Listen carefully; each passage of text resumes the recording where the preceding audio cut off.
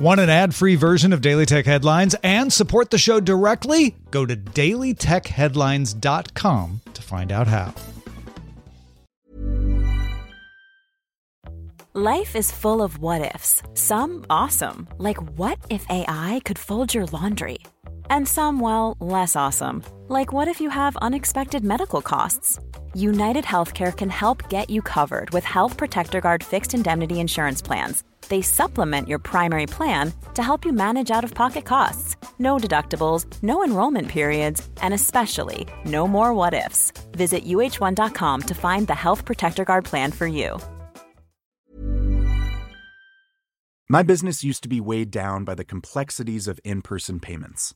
Then, Stripe Tap to Pay on iPhone came along and changed everything. With Stripe, I streamlined my payment process effortlessly. No more juggling different methods. Just a simple tap on my iPhone and transactions are complete.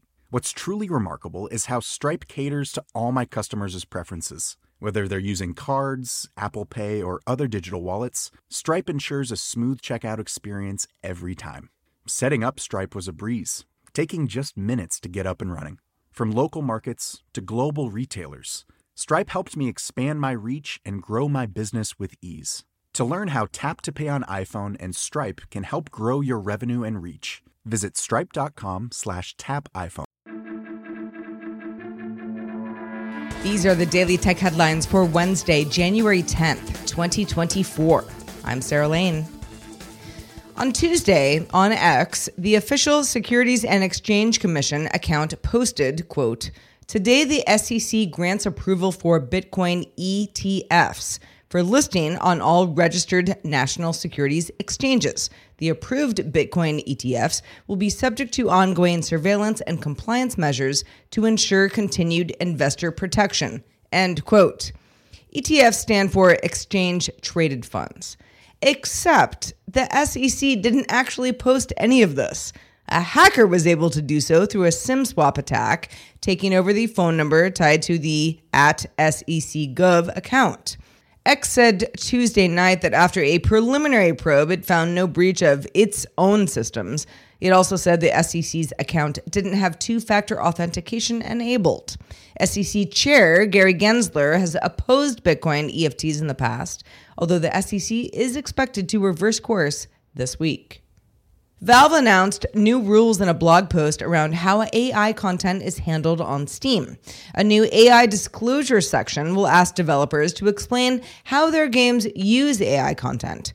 Valve separates the content between pre-generated and live-generated AI, and the company also said that much of the disclosure will appear on the Steam store page, so customers are aware before purchasing games. Valve also plans to release a new system where players can report illegal content within games containing live-generated AI. Hewlett-Packard Enterprise confirmed it has agreed to buy networking gear vendor Juniper Networks for around $14 billion in an all-cash deal. If the deal is approved, the acquisition would double HPE's existing network business, with Juniper CEO Rami Ramin running the combined group and reporting to HPE's CEO Antonio Neri. Back in 2015, HP split its business into two entities, including HPE, that sells servers and other equipment for data centers, and HP Inc., which makes PCs and printers. Rabbit, a startup, showed off a new handheld device at CES called the R1, acting as an all-in-one virtual assistant, where you issue voice commands to the R1 instead of having to complete those same tasks within various apps on your phone. And then through a series of automated scripts, your tasks get handled by R1 itself. Swedish firm Teenage Engineering helped with the R1 design, which has a 2.88-inch touchscreen on the left side and an analog scroll wheel on the right, with a 360-degree rotating camera called the Rabbit Eye above it. A push-to-talk button gives the R1 voice commands. It also has a 4G LTE SIM card slot and Wi-Fi capability. It also has a USB-C port for charging, which Rabbit says will last all day on a charge. $199 for the R1, with pre-orders open now, shipping in March. OnePlus announced it's going to include the Pixelworks X7 independent visual processor on the upcoming OnePlus 12. for optimal gaming performance and high-quality visuals, specifically 2K super resolution and motion quality at 120 frames per second, ultra-low 10 millisecond latency, and real-time color calibration. The OnePlus 12 also includes a Snapdragon 8 Gen 3 chipset and OnePlus's proprietary Trinity engine.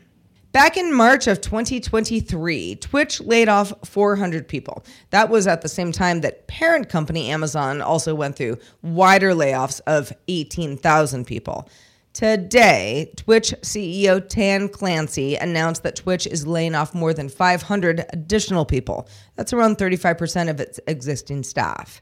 Last month, Twitch announced it would also stop operating in South Korea on February 27th, citing prohibitively expensive network fees. E-scooter companies Tier Mobility and Dot announced Wednesday that they're merging, forming the largest European e-scooter operator with service in 20 countries and annual revenue of 250 million euros. Regulatory approval still pending. The combined companies of Dot, based in Amsterdam, and Tier, based in Berlin, will be headquartered in Berlin going forward, with Tier CEO Lawrence Luschner serving as chairman and Dot CEO Henry Maciek as CEO. At CES on Wednesday, Intel announced automotive versions of its new AI chips. Called Software-Defined Vehicle System on Chip, the chips are engineered to add AI experiences into next-generation vehicles. The SoCs are also flexible, meaning that developers can decide what kind of processing they want in a car. Intel partnered with Chinese electric vehicle maker Zeekr to use these chips, and it plans to create an enhanced living room experience in its vehicles with video conferencing and AI voice assistant capabilities.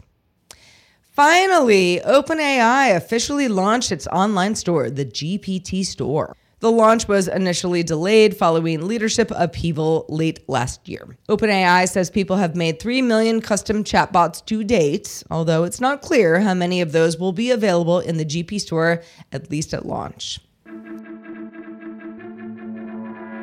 For more discussion of the tech news of the day, subscribe to dailytechnewsshow.com.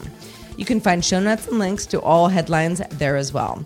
I'm Sarah Lane. Thank you for listening. Talk to you next time. My business used to be weighed down by the complexities of in-person payments. Then, Stripe Tap to Pay on iPhone came along and changed everything.